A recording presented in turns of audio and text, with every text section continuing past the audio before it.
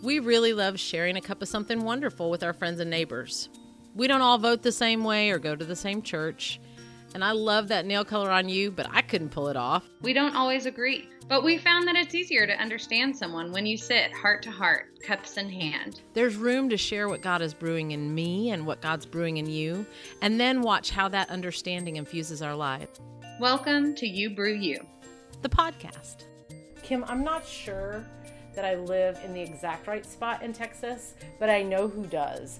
It seems like everybody that's cool and awesome and fun right now is coming out of kind of an Austin-ish area, or they're moving to an Austin-ish area, It's aka Rachel Hollis and the whole Chic Tribe people, all the amazing things. So they're moving to Dripping Springs, and today's guest actually grew up in Dripping Springs. Beautiful town. And she's actually from Buda.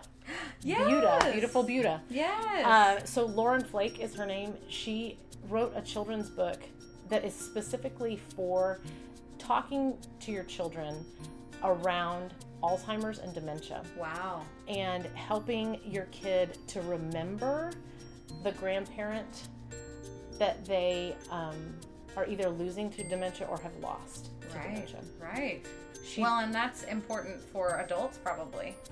It's a beautiful book. Yeah. And she wrote it first about losing her mom. Uh-huh. And so where did my sweet grandmother go? And she reworked it to where did my sweet grandfather go, so that you have both genders. Oh, wonderful. In the event that you need a different one from the one that she wrote. She was a really gracious guest to visit with me in the midst of the beginning of the loss of her grandmother. And I just really appreciated her spending some time with me. So I hope that you enjoy our time together.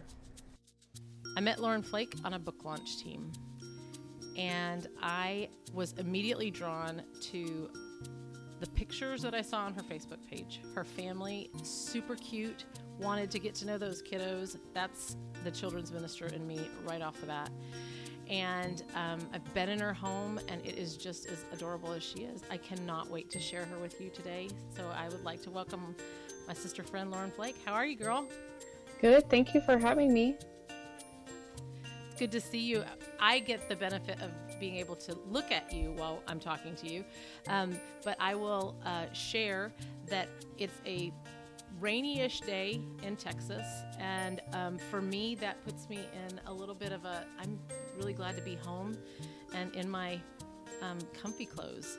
I really want to kick back and get to hear your heart today. I was just thinking, I was glad that I didn't have to put on makeup for this, so exactly, or even really fix my hair. Woohoo! So tell me, Lauren, who you are, what you do, who lives at home with you.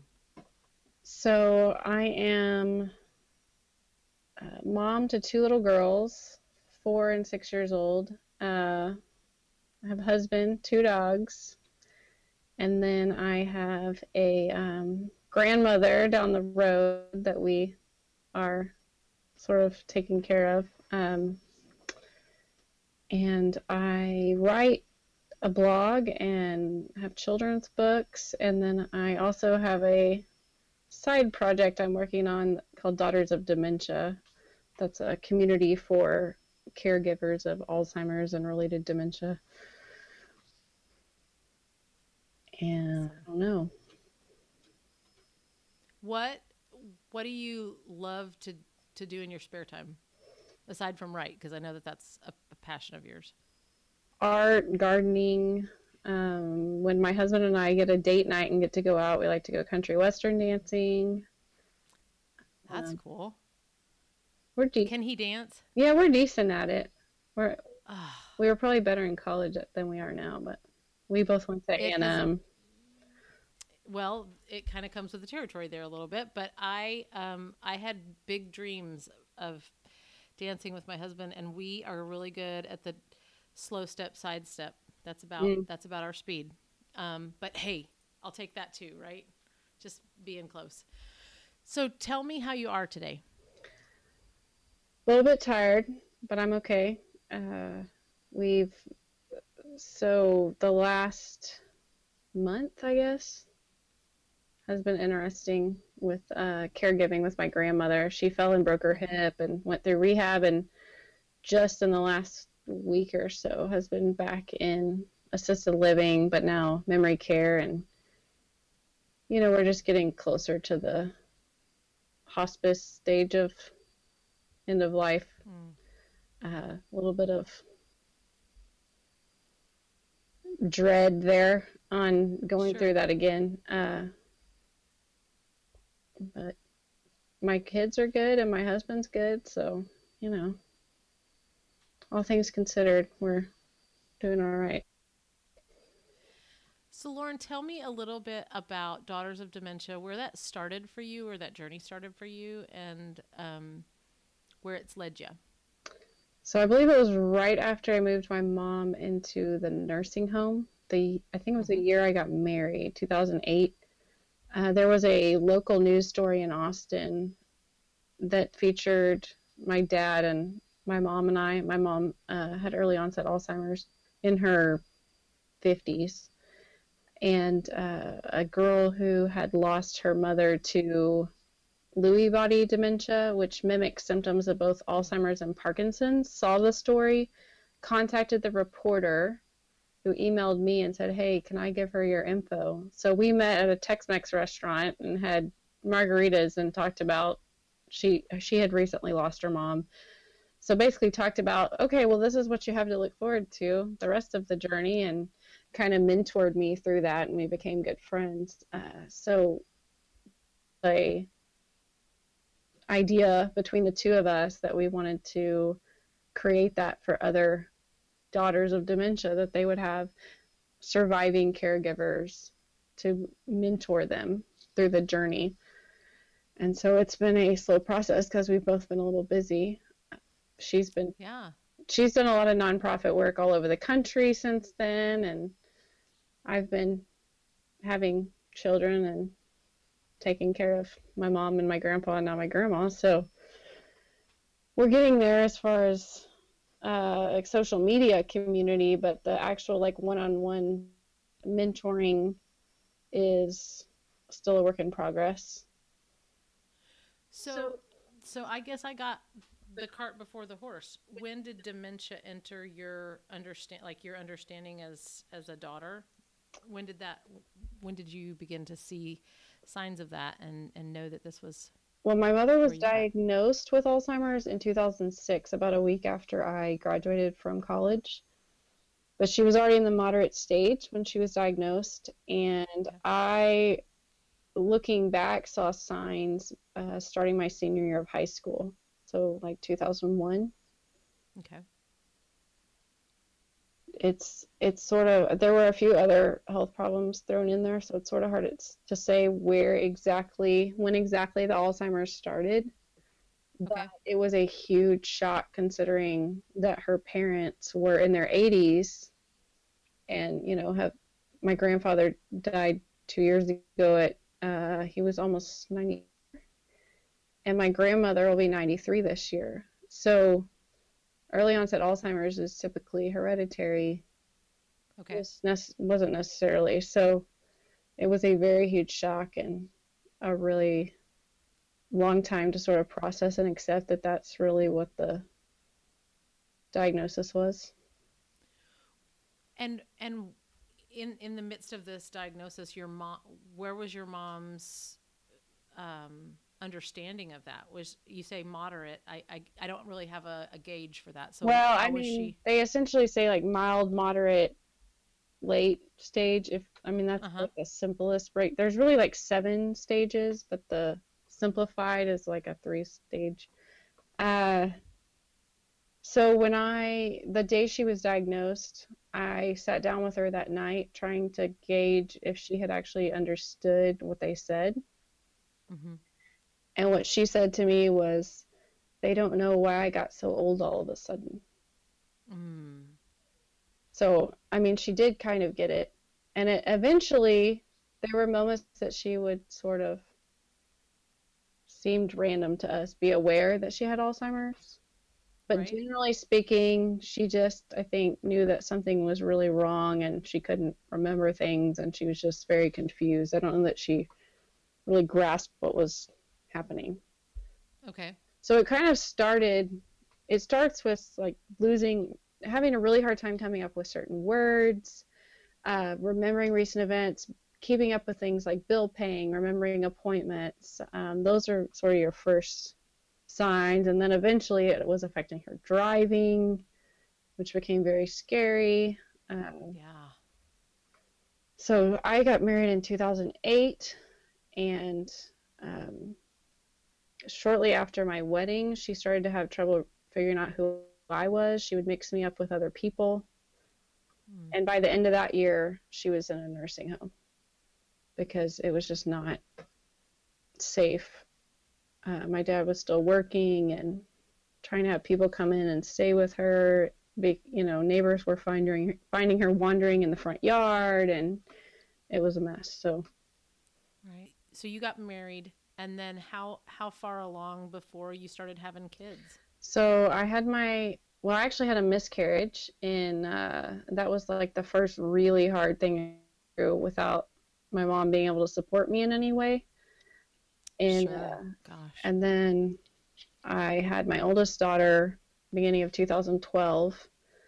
So my mom was no longer really able to communicate at that point. And actually, I think I was pregnant with her when my mom entered hospice care. So my mom was on hospice for 2 years, and my oldest was 1.5 when she died. So, she technically met her, but I don't really know that she absorbed or remembered any of that. And when she was about 2.5, she started asking a lot of questions about Grandma Dixie and where is she. And of course, we had pictures of her around the house and artwork. And so she knew what she looked like. She could recognize her in pictures. But it just all of a sudden we started having all these questions.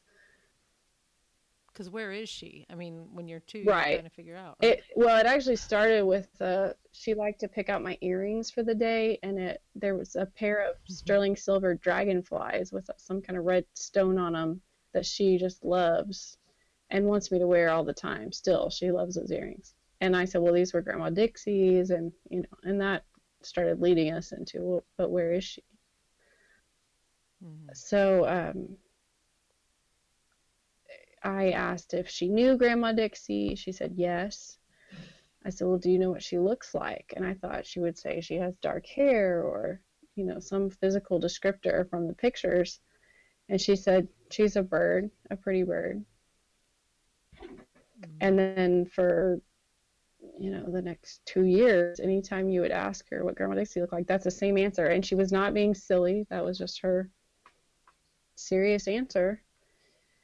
And I ended up turning that into a poem for her, and that eventually evolved into my children's book because my mother-in-law is a retired 1st and 2nd grade teacher.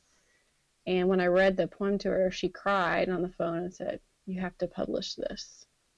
So that took about 2 years to actually make that happen because I thought, what? I was just writing this for my kids. And, I was picturing some like photo book I was going to make them, not like an actual book for public consumption, but it how do you move from a poem to an illustrated book? I mean, how do you find someone to illustrate something that's so personal? And so that was the major hang up was the illustrations. And I think about a year into it, I was at a women's retreat for our church, and there's a lady who is now a good friend of mine from church that she and her husband own a book design company. So they do professional cover and interior layout design. And we were talking about my book, and all of a sudden a light bulb went off about my mother's artwork. There's a line in the book about a Mustang, and I thought of a pen and ink drawing that I actually have hanging on the wall my mom did of a horse running. And so it just clicked, and come to find out I actually had art of my mom's from when she was at A&M in the 70s mostly that lined up with about half the text of the book. Wow. So then I ended what a gift. then I was stuck again. Okay, well, what do I do with the rest? And eventually I just got the nerve to do my own watercolors for the rest, which my oldest I call my art director because she had all sorts of critiques and no, this needs to be this color. And so, That's awesome. So it was literally illustrated by you and your yes, mother. which was somewhat Wow. confusing for people because they that didn't realize when she died and when all this happened because no, these are from when she was in college. They just so happened to match up. In fact, I mean, I didn't plan it that way. Obviously, my dad found while I was working on getting the art together, he didn't even know what I was doing exactly, and he sent me a picture one night of a watercolor of some birds that he had found. That was the only thing in this blank notebook of my mom's he had found going through some stuff. And I said, I need a picture of birds. I've never seen this before. So, I mean, it just really came together. Lauren, how as friends can we support sister friends or brother friends who have maybe lost a parent either to dementia or death in ways that encourage you and lift you up rather than cause pain? So, I've found that the biggest fear that we have in grief, at least I do, is that our loved one will be forgotten. So that's part of what my heart is behind Love of Dixie. Dixie was my mom's name, and when the floods threatened San Marcos, which is where her nursing home was that she spent the end of her life a few years ago, um, did we did T-shirts with Love of Dixie on the back and raised $150,000 for flood relief in her memory. The books, of course, are keeping her memory alive. And honestly, the greatest gift to me is when someone is losing a parent that has young children, and somebody gives them one of my books, or I get Mm. to give it to them for their kids, and it makes a personal impact on that family. That's what um, heals my heart more than anything with the loss of my mom, because it means that her story is not wasted. It Right. is blessing somebody else in their time of need. So that's kind of what everything I do is about, is continuing her story, I guess, and helping other people who are hurting, especially moms of young kids. It's sort of like this bizarre, it's like the sandwich generation on steroids. Like you're having babies and taking care of or losing a parent at the same time is a very lonely place because most of your peers in that life stage Mm-hmm. of having kids don't get it. I mean, they might be watching their parents do that with their grandparents, but it's very lonely and isolating when you feel like you're the only one doing that. And you're not the only one. You just Right. haven't necessarily met the others who are doing it because we're sort of a rare breed, but we're out there. What were things that people did that were helpful during the the process of loss for you? Things that maybe that were just thoughtful that looking back you can point to and say, "Oh, I'm going to remember that," or "I want to share that so that other people can do thoughtful things." This one's kind of weird, but I had a bunch of girlfriends bring a big basket of food and grocery gift cards and stuff. But the thing that sticks out in my mind from that basket was the paper plates. Like Mm, it never would have occurred to me to switch over to paper plates, but not having to do dishes for yeah. those few weeks was huge. Just simple, having your house, paying to have your house cleaned. Or another huge one is if they actually knew your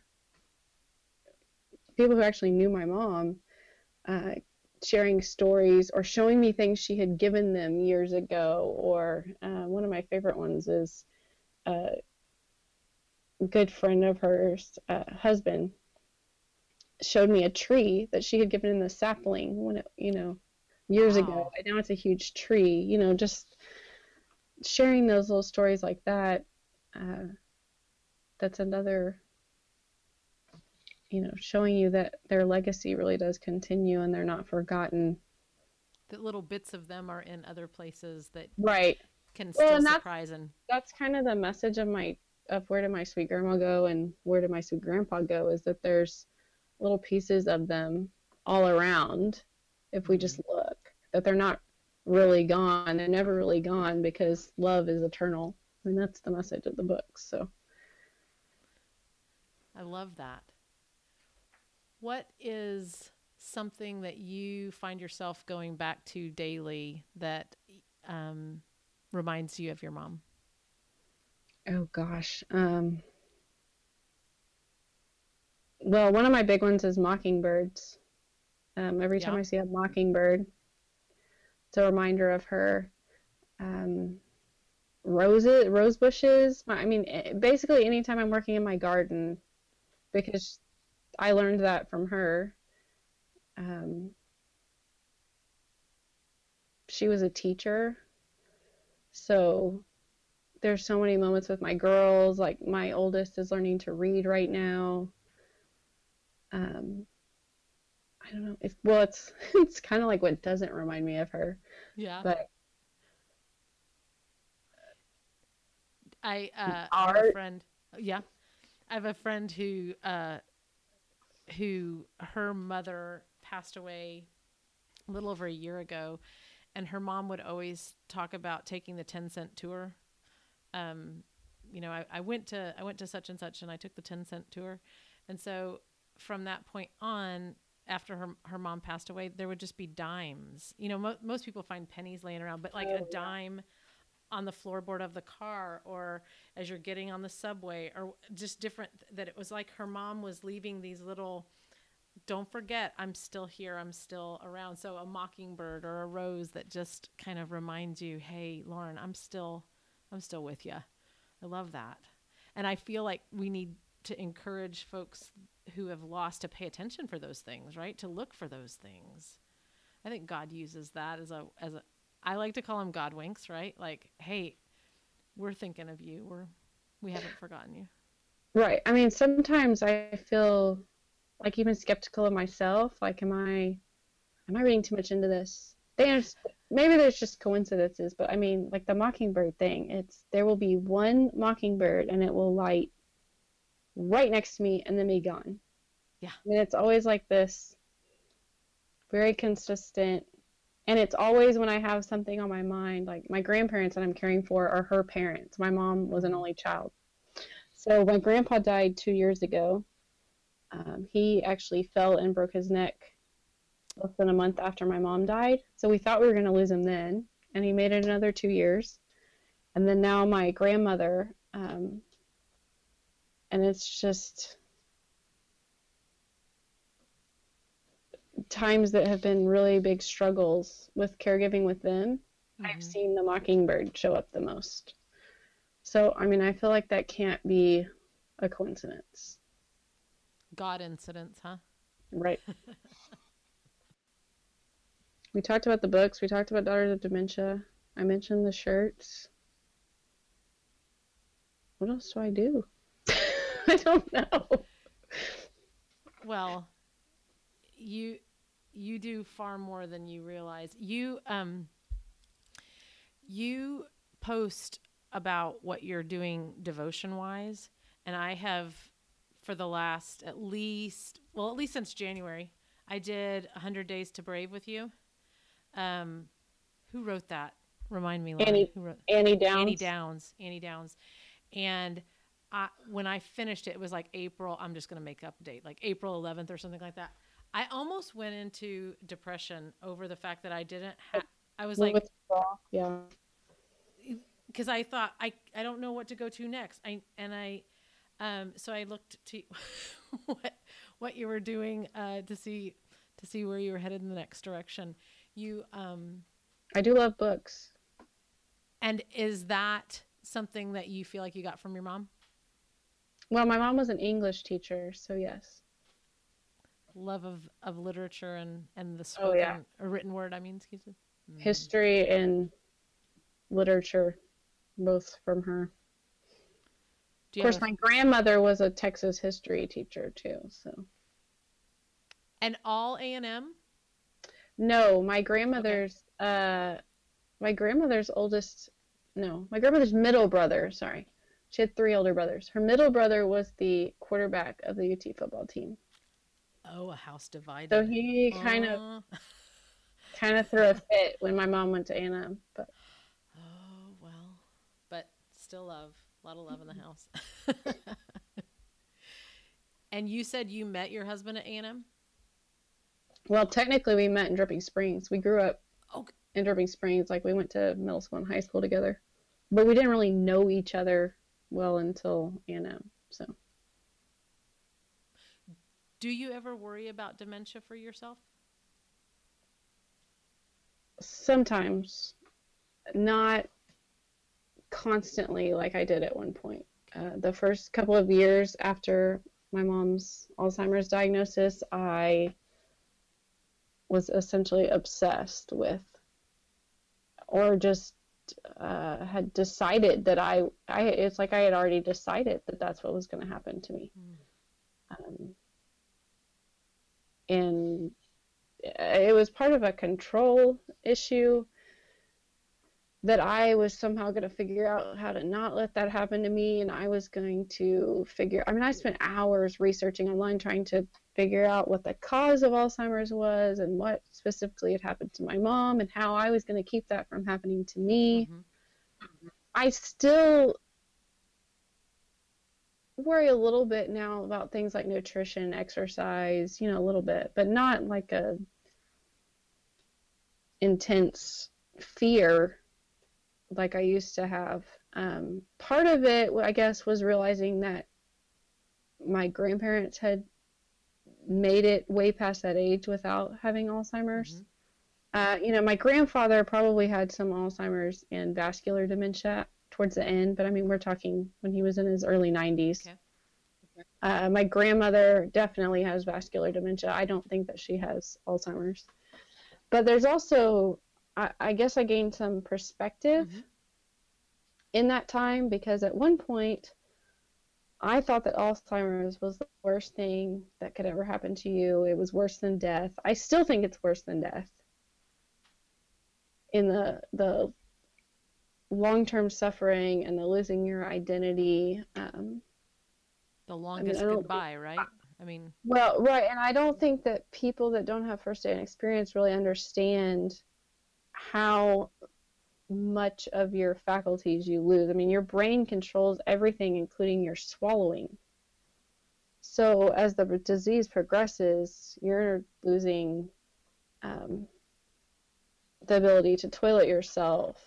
It affects your balance. It affects your vision, coordination. My mom ended up in a special wheelchair, because she couldn't even hold herself upright in the chair. She was leaning to the side so badly, and you lose your ability to communicate. It's way beyond memory loss. Right. Your brain controls everything. And so people usually end up dying at the end because they can't swallow and they aspirate and end up with pneumonia. She couldn't swallow, but she ended up stopping eating and drinking before getting pneumonia.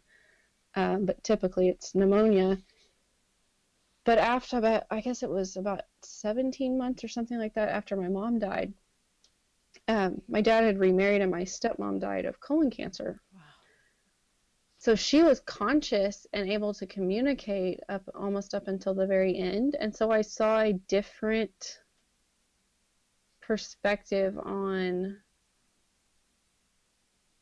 ways to die, I guess. I no longer thought that Alzheimer's was necessarily the worst way to die, because at least there's some peace in not being fully aware of what's going on, versus being dying of cancer, there's a lot of pain, and if you're aware of what's going on up until the end, I mean, I just gained some perspective on, we can't compare pain and trauma, and there's all sorts of terrible things that can happen. It's not really that easy to rank them like I thought it was. And it's also just letting go of that control and realizing that it doesn't matter what I do. I ultimately don't have the final say in how I'm going to end up, or how I'm going to die, or when I'm going to, you can't just live in fear and waste your life worrying about what could happen one day. So, do you feel like in some ways it's made you more intentional to be present? Yes, but I also have this sense of urgency that competes with that. Okay. Just because of my mom dying young, I mean, relatively speaking, she was 49. It's like the fear of Alzheimer's specifically isn't really haunting me anymore, but I still in the back of my mind have this, but maybe I don't have X number of years, maybe I don't make it into my 60s, 70s, 80s. And so I guess my timetable is a little bit different, like as far as long-term goals than a lot of other people, because I guess it's not so much a fear, but I recognize that that's not guaranteed. Yeah. So. So that's my internal struggle, is the being present versus don't waste the day.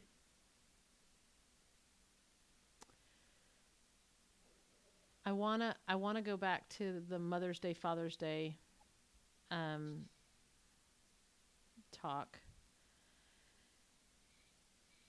So at the time that you and I are talking, we're about 2 weeks out from Mother's Day.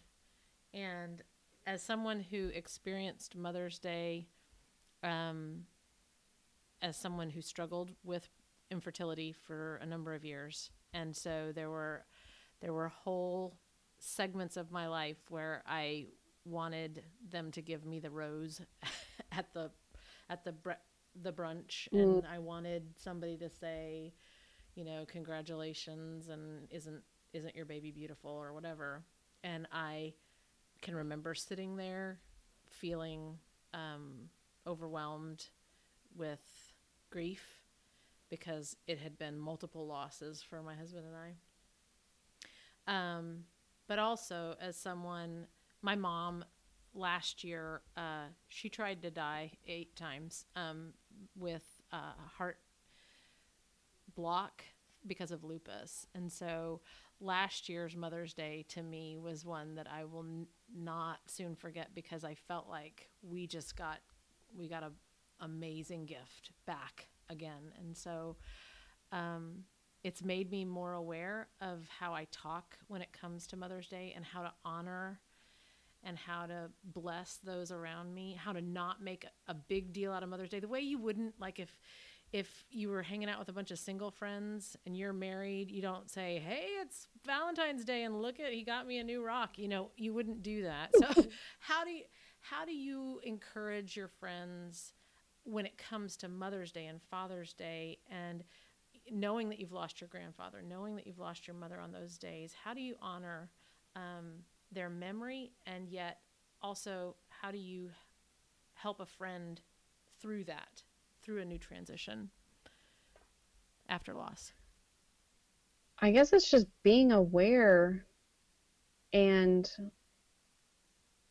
sensitive to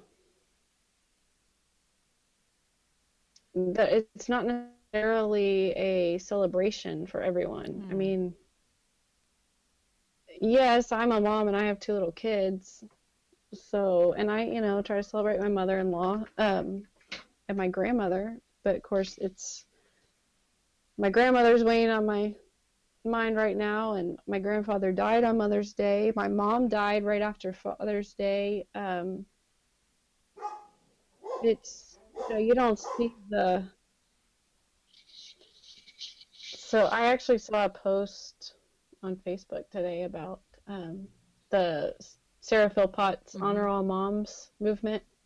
And it was somebody sharing about that, saying, don't have women stand up in service on Mother's Day. And it's, you don't see, unless you, gosh, I've even had like super close friends that I didn't know about the miscarriage until later. I mean, you just don't know.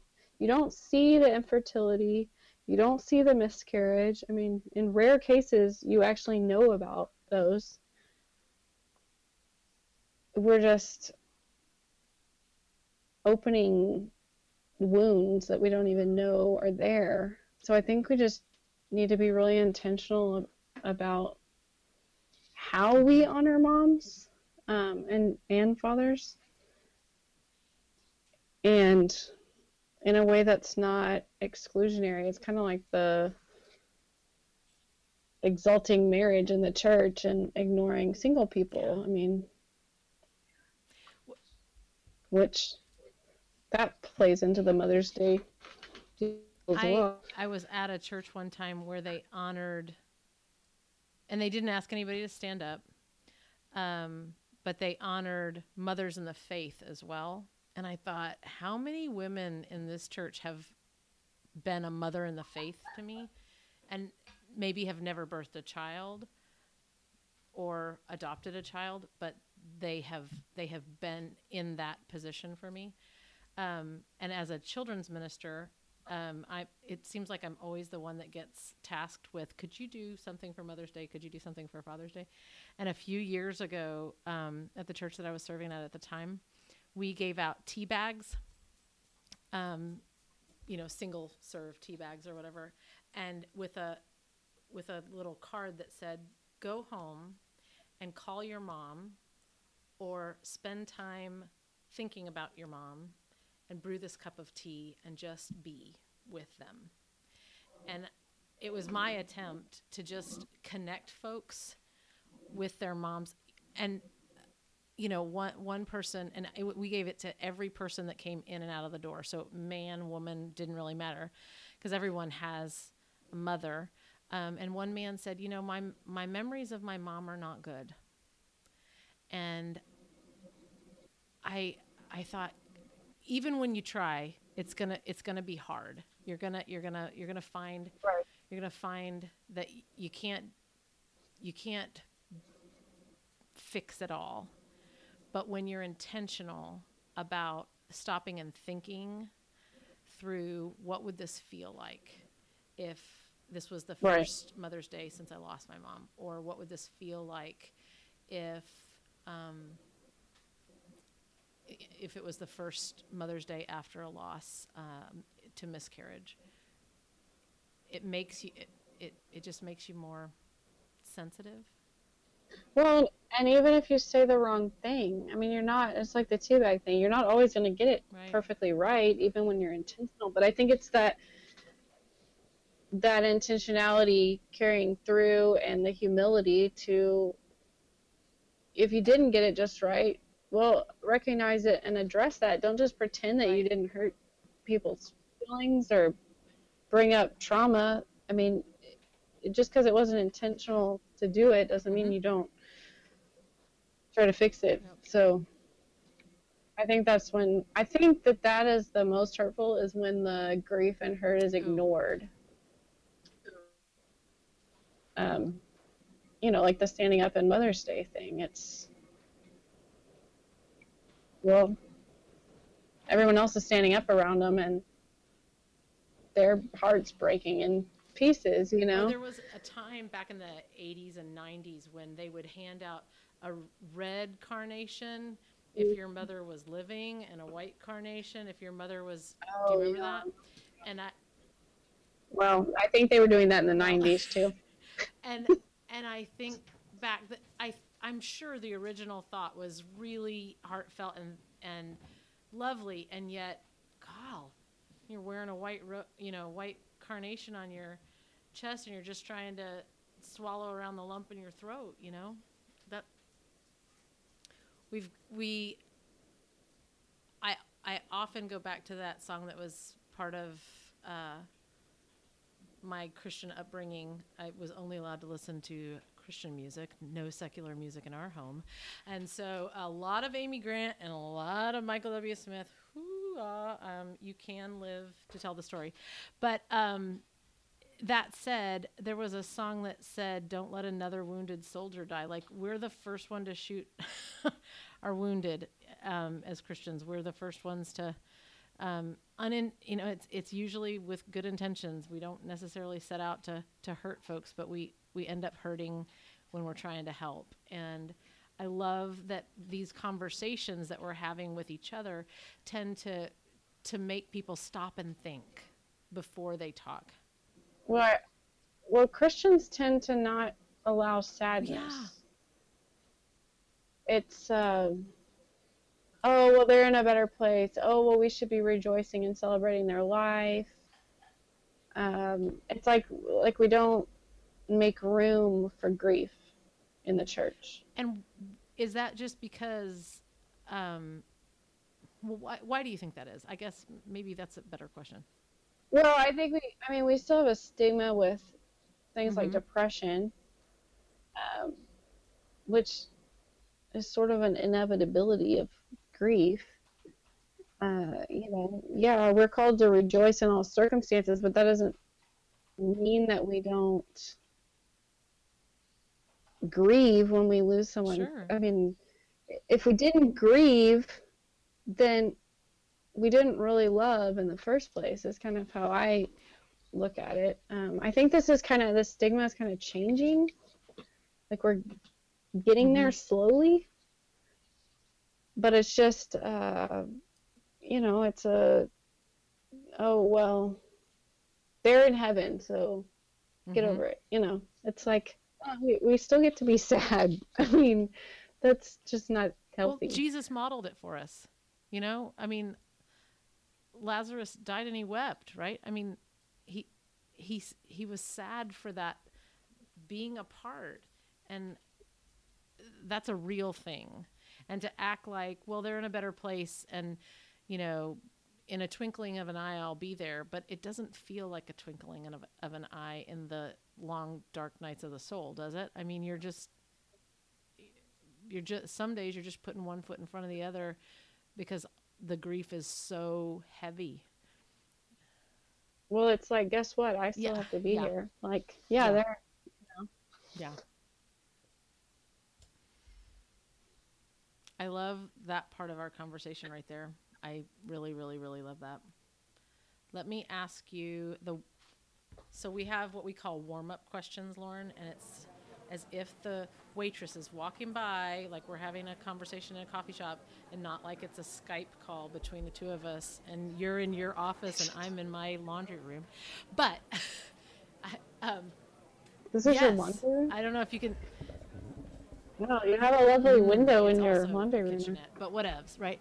Okay, so the waitress just walked by and said, "Hey, can I warm you up?" And we're still having just a good conversation. What is your favorite drink, and how do you take it? I love margaritas on the rocks with salt. See, I would go frozen with salt. Hands Okay. down. Well, there's one place in Buda now that I will drink a frozen margarita because it's so good. Nate's, but I'm basically a on the rocks girl. So, which is funny because that's how my mom drank margaritas too, but she wasn't a big drinker. Yeah. At least not in my presence, but Tex-Mex and margaritas. That's a winning combination right there. What is one product or thing? It doesn't have to be one. If you like lots of products, you can just talk. But what's something that you're loving right now?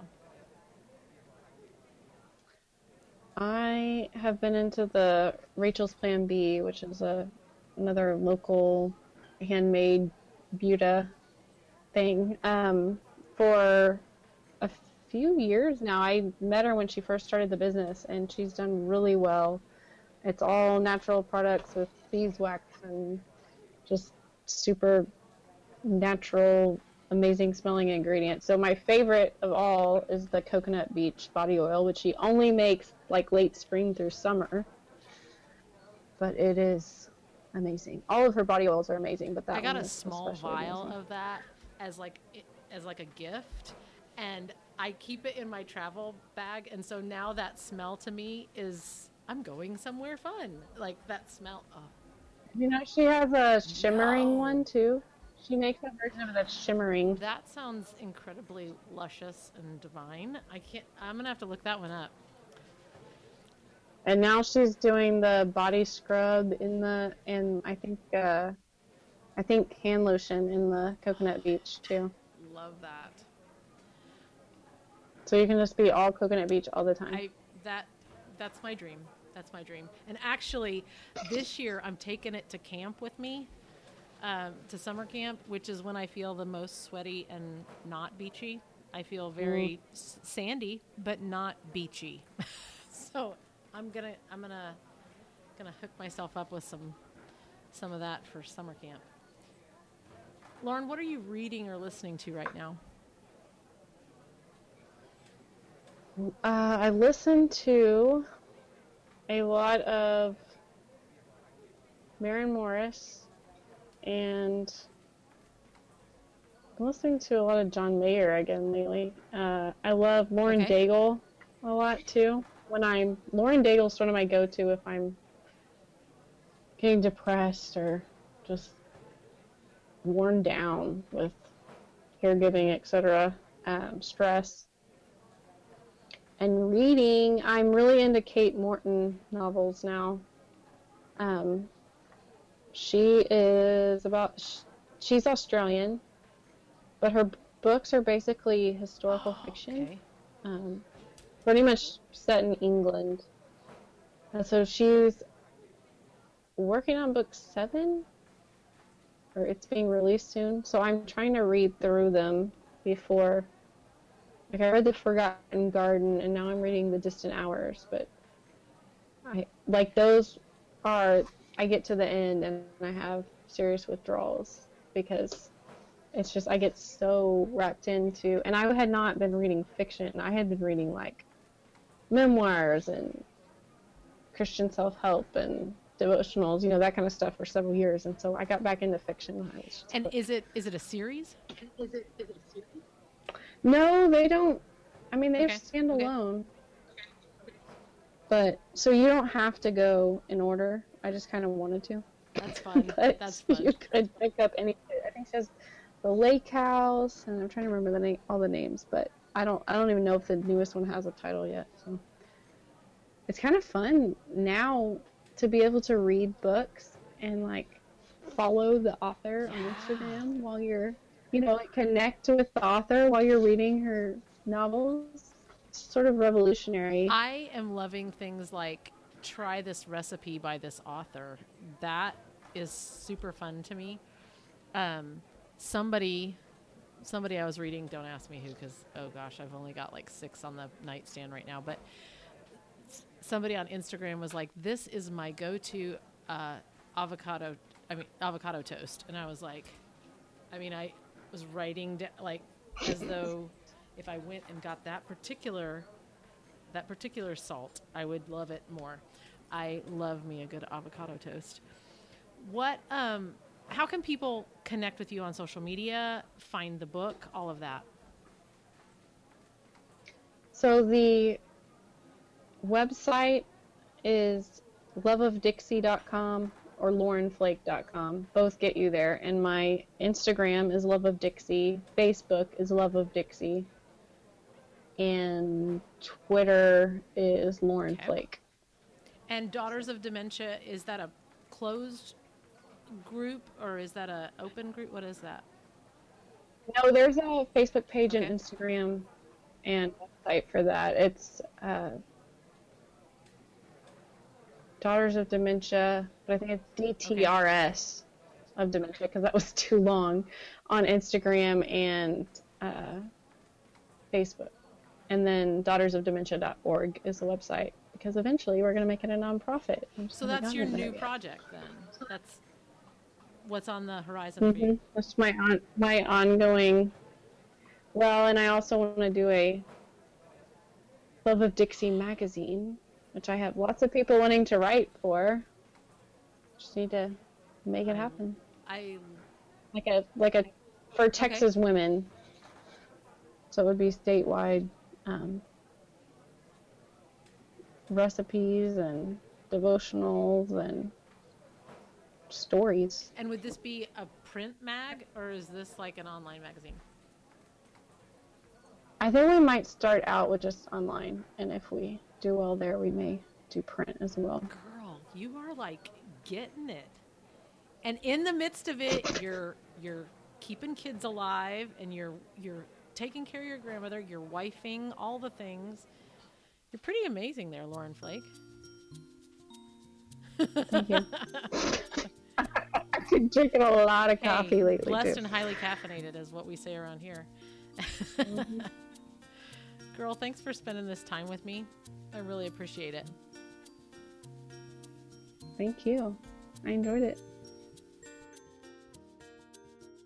Thanks for listening to You Brew You, the podcast, with your host, Kim, and my mom, Carrie.